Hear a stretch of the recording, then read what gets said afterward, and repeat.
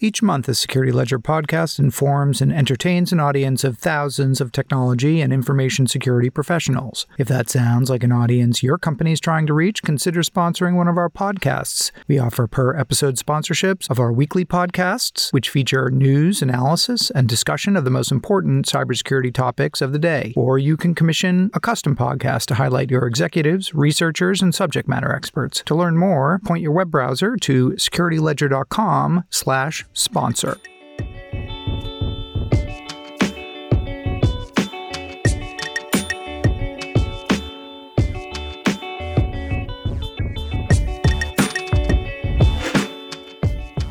This is the Security Ledger podcast, and I'm Paul Roberts, editor-in-chief at the Security Ledger. In this episode of the podcast, number 189. This is a conversation every company must have. Is it worth letting a critical security vulnerability being pushed for a future release just to get a product feature out today that our competitors don't have?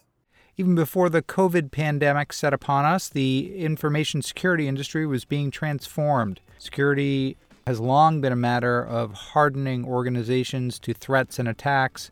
The goal was layered defenses, starting with firewalls and gateway security servers, as well as access control lists to provide a hardened network perimeter, while intrusion detection and endpoint protection software protected IT assets and users within the perimeter. These days, however, security is shifting left, becoming part and parcel of the development process itself.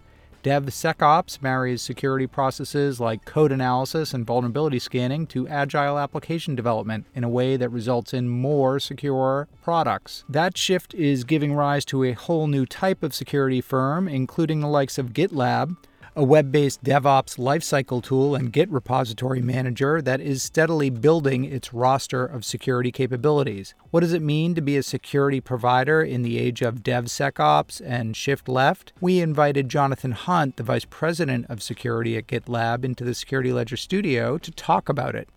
In this conversation, Jonathan and I discuss what it means to shift security left and marry security processes like vulnerability scanning and fuzzing with development in a seamless way. Jonathan and I also talk about the COVID pandemic and how it has shaken up development organizations, including GitLab itself, and how the changes we're seeing as a result of COVID may remain long after the virus itself has been beaten back. To start off our conversation, I asked Jonathan to tell us a little bit about GitLab and what the company does. Jonathan Hunt, VP Information Security at GitLab. Okay, Jonathan, for those of our listeners who don't know about GitLab, could you just tell us a little bit about GitLab and also about the work that you do at GitLab? Of course. GitLab is a single application for the DevOps lifecycle with fully integrated security testing and cloud-native security defenses. We built GitLab to make it easier for everyone to participate in advancing organization security posture with a focus on reducing overall risk. And my role at GitLab as head of information security is I manage a large organization of 3 departments and 10 teams and roughly 55 people that encompasses all of application security, security operations, and compliance and risk management. And we're here today to kind of talk about, as we're talking about with everybody these days, how COVID and the pandemic and work from home, in your eyes and GitLab's view, is affecting the way security teams are operating, security development and application development are proceeding. I'd be interested in kind of hearing how the last few months have played out for you and what some of the themes or trends you've noticed are.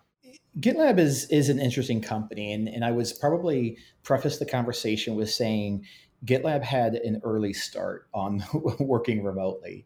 GitLab started as a remotely distributed company and still is today. We have approximately 1,200 employees in over 60 countries, and we do not have a central office. So from the start, we had to understand how to effectively manage an organization, not only through a remote work environment, but also this globally dispersed workforce. So I would say from a security perspective, what we've done is we've put a lot of focus on a couple different things. One is endpoint security.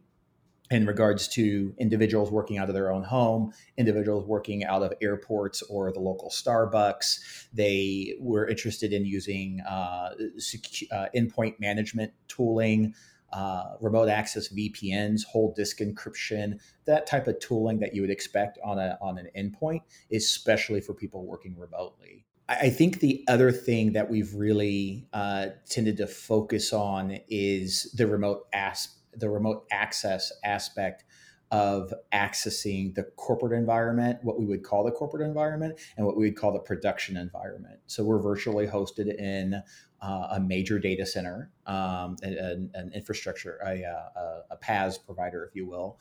And so what we're looking at doing there is we've really focused on a zero trust strategy.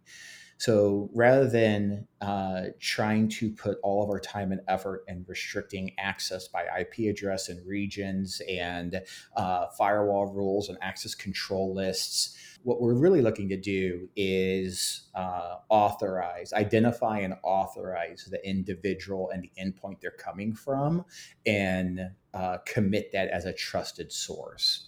So those are the two things I think as a company that we're really focused on in terms of like securing a remote workforce. Obviously GitLab is really it's square in the middle of the sort of sec DevOps or DevSecOps, kind of security plus DevOps. I think my audience is pretty familiar with, they're a pretty technical bunch, so I don't think we necessarily need to define DevOps, but if you could maybe talk a little bit about what we're referring to when we're referring to sec DevOps, security plus DevOps, and kind of what that adds to what they might already know about DevOps as a practice. Yeah, absolutely. So what we're doing is trying to redefine the DevSecOps space. And what GitLab has done is we've incorporated a number of security tools in order to not only shift security left, if you'll forgive me for using that maybe overused terminology.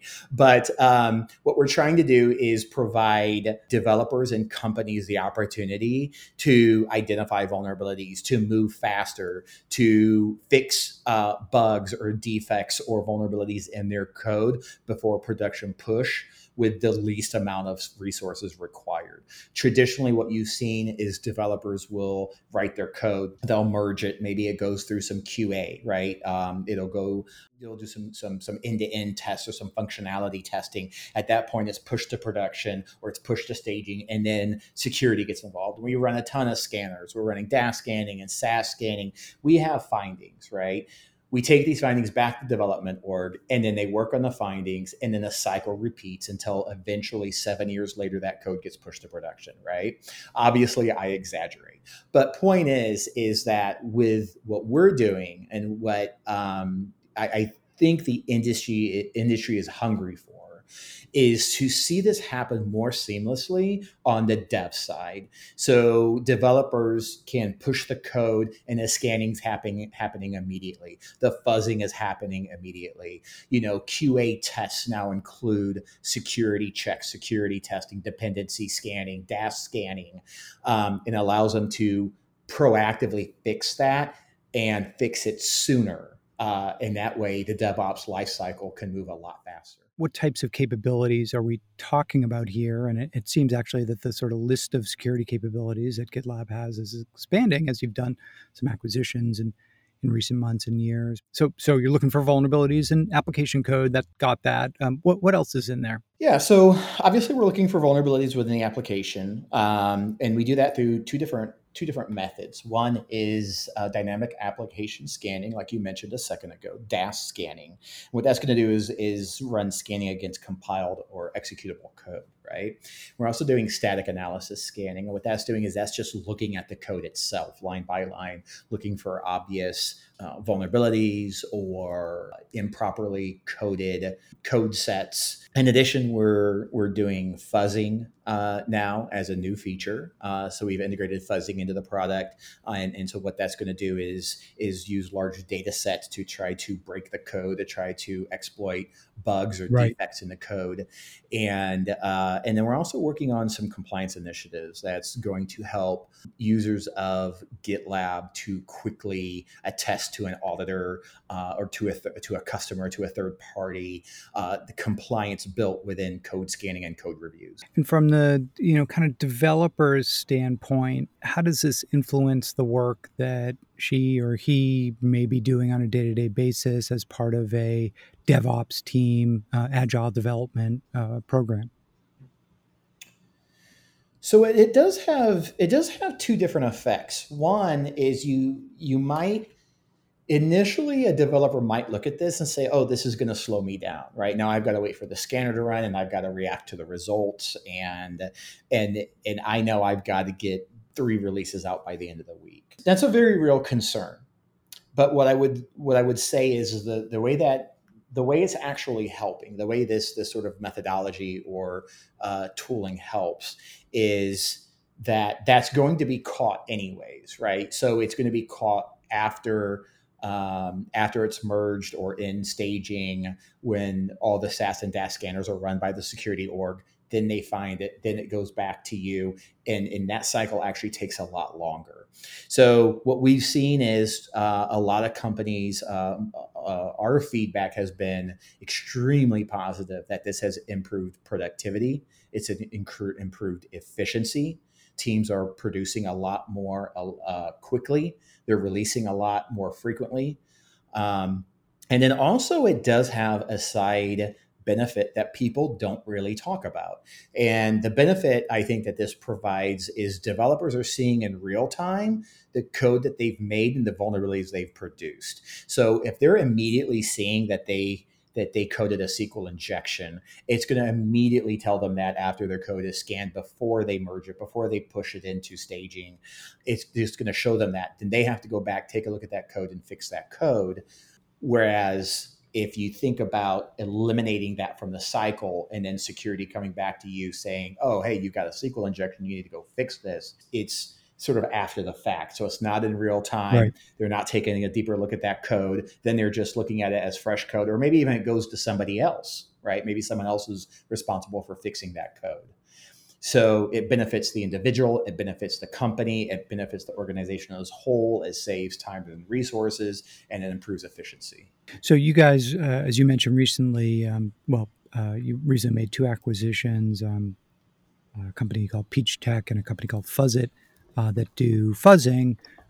This is kind of a tool that really developed amongst independent security researchers, maybe even black hat, gray hat, white hat, of really just hammering applications, compiled applications with input to try and find vulnerabilities, errors in the code that could be exploited, whether that's SQL injection or buffer overflows or things like that. Talk about how that fuzzing capability, kind of fits into the whole puzzle, how developers might leverage that in the course of building an application, and of course whether it works, whether we know that at the end you get more secure applications out the other end, having done this fuzzing as part of the DevSecOps process. What companies usually do is during the CI/CD pipeline, they have some form of QA involved, and that QA is looking at typically like functionality testing or end-to-end testing. They're using data sets, and they're using data sets that are proven and tried and true and well known, and they know it's a real set of data, right? So that's what functionality testing is doing. Is you're putting in inputs that work, to ensure that after the change, that data still works, to prove that under typical operations, you haven't broken your code, you haven't broken your software, right? And then the same thing with the scanning, right? So then you have your SAS and DAS scanning, or maybe even a dependency scanner in there, and that's looking for, in fact, vulnerabilities, right? So now have I introduced some form of vulnerability? But what is typically forgotten is sort of the malicious approach at trying to break your software, or maybe unknown or unexpected uses of your software. We've seen it at GitLab. People have used our tools in ways we hadn't originally thought of, and then we've had to react, right, and adapt to that. In other software companies, I've heard that story a number of times. I've even heard software companies changing sort of like the focus of their software to adapt to the way customers are using it versus what their original intentions were for their product. So that's the benefits of fuzzing. It's going to ingest large amounts of data, random data sets, unexpected data sets that is hopefully going to provide hopefully won't provide, but is intended to exploit any sort of like a crash, a buffer overflow, a memory leak, any of those built-in code assertions that you're assuming. Right. Yeah, it's I mean, it's really interesting in some ways. Like that type of capability is almost like what you might have a bounty program for, right? So like, well, we don't do this as the application development firm, but let's hire a whole bunch of kind of white hat hackers to think outside the box for us and do the fuzzing and do these other things, and they'll report their vulnerabilities into us, and then we'll fix them. But of course, the smarter approach is just to make that part of your development process. And then you don't have to take the chance or fall back on the randomness of whether, an independent bounty hunter is going to find it, right? So you're doing two things here. One is you're saving time by identifying the bug or defect in your code and fixing it sooner. But secondly, you're reducing your risk of having that publicly available to what you're hoping is going to be found by an ethical hacker, but could just as easily be found by a malicious or nefarious individual, right? So I don't want to discourage anybody from using bug bounty. I am a huge bug bounty advocate. I love to talk about bug bounty. We have, just for a bit of self-promotion, GitLab was named as in the top 10 bug bounty programs for HackerOne a week or two ago. And so we invest a lot of time. Yeah, thank you. We invest a lot of time and money into bug bounty. And there's a lot of benefits of bug bounty. But I would say that the goal is not for bug bounty to be the end all. The goal is for bug bounty to hopefully prevent the breach of your company for anything that you've missed. The goal is to find this stuff yourself and fix it before you're going public with it. Okay, final question. So obviously there are all different. Software development is really common within organizations today. Most companies are software development companies in one form or another, but companies are coming from all different kind of starting points, right? From the startup, that might own zero IT infrastructure aside from their employees' laptops, and everything else in the cloud, and they're starting with a clean slate, to companies, banks and financial services companies and healthcare companies that have decades of legacy IT investment and might have a IT environment and a corporate structure that reflects a very different computing era, I guess. What are some of the challenges that organizations have in embracing DevSecOps? Yeah, so there's probably a number. There's probably a number of focus points to look at in regards to these concerns, right? I think first and foremost, I think some companies are still struggling with security getting a seat at the table, right? Security being injected into that CI/CD pipeline, or the DevOps lifecycle, if you will, and that ranges from small to large companies as a whole, right? That's not just a small company problem, or not just a big company problem. Once they have a seat at the table, then I would say it's a matter of probably two very real things that every company can identify with. Number one is prioritization, and number two is time to release, right? So there may be a huge backlog of security vulnerabilities. There may be a huge backlog of product features. And how do we spend that time? How does product in the engineering orgs, if they want to get a release out in the next 2 weeks, do they have time to fix 3P1s, for example? So really, it's a matter of prioritization between security requests and product requests. And then the third thing that I think most companies struggle with, and this may even be what they struggle with the most, is speed, right? Time to release. Companies today are trying to deploy code faster than ever. They're trying to revolutionize their product. They're trying to be innovative. They're trying to find product differentiators. They're trying to respond to customer requests. They're trying to implement more and more features every day to gain a competitive advantage. And that's the competition, right? And that's where it's at. So it's not just competition with external forces, it's competition with internal forces as well. So you have to have cohesion and synergy between the product, security, and engineering orgs. And you have to effectively evaluate priorities between product features and security vulnerabilities. And you have to assess what is going to have the biggest impact on your company, right? And this is for each company to decide for themselves.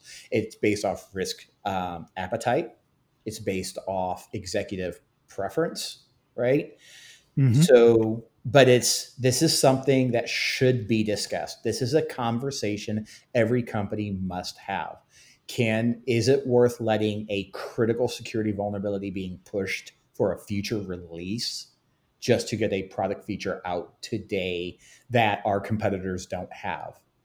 I can't answer that for everybody. That's up for each company to decide. But what I can say is what hopefully our customers will appreciate, the approach that we've taken at GitLab is critical security vulnerabilities are priority number one. It gets prioritized over everything else because what matters most to us, and I just want to preface this with saying, I'm not saying this doesn't matter to other companies, but what matters most to GitLab is protection of our customers, protection of our customer data, right? Our trust and integrity with our customer base is what helps GitLab be successful. And so we do prioritize our critical vulnerabilities. We do prioritize our high severity vulnerabilities above all else. And I think that's a conversation that some companies just maybe aren't having or maybe even aren't thinking about. So hopefully this benefits somebody out there. So as companies have shifted to work from home, and this is going back to sort of like the times that we are in, what I think is important to understand with your development teams and your engineering orgs and your security teams and your company as a whole is I think it's important to understand that what matters in managing remote teams is less about managing time and more about managing results. And that's just something that I don't hear anybody talking about, right?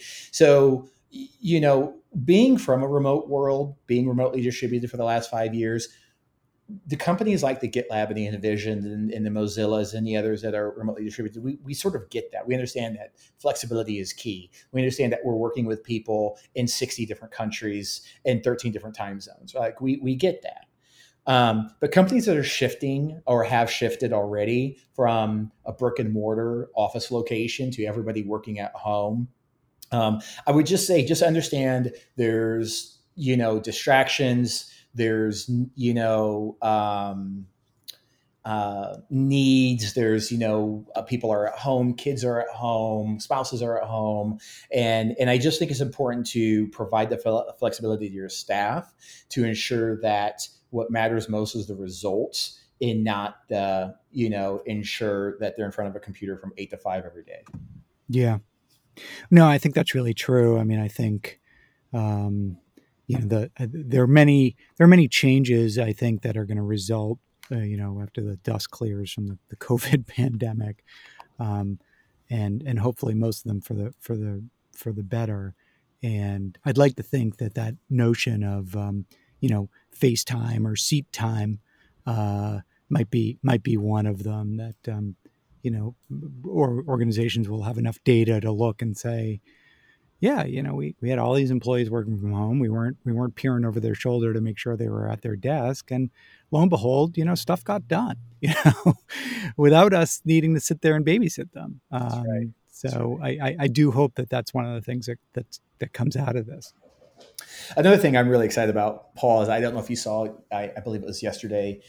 So I was looking up, I had another discussion here recently, and I was looking up online, the sizes of remotely distributed companies, because I was trying to look for a specific example, and it turns out I couldn't find it because the largest remotely distributed companies are still sub 2,000 people. I saw an announcement yesterday that Fujitsu has now announced a plan to shift from a corporate, infrastructure, an office environment, to remote work, and they have over 80,000 employees. And so they released proposals yesterday to their workforce. And I think that is going to change. I think everyone is waiting to see, how that can shape the future of remote work. I think you're right, and I think the spillover effects from that in everything from obviously commercial real estate being, first and foremost commercial real estate, but even just where people live, the need to live in a big city or close to it, that's going to change. Certainly, the relationship between employees and employers and kind of what work means might change as well. So I think you're right, and I think the economic argument has been there for a long time, but it's always hard to be the first one kind of over the top to do it, and especially for large companies. And COVID has kind of been that forcing function to make them go ahead with an initiative that they almost certainly would have thought, there are way too many unknowns and too many risks to do this on a large scale. I couldn't agree more. There's just basically, supporting what you're saying. There's a lot of research out there demonstrating the benefits of remote work, not only from the individual, but also from the company. So people are less stressed. They have more family time. They eliminate the commute. They save money. There's more flexibility in their schedule. I could go on and on. It's been great conversation, and I really appreciate your thoughts and insights. It's been a pleasure. I really appreciate you having me on. Jonathan Hunt is the Vice President of Security at GitLab.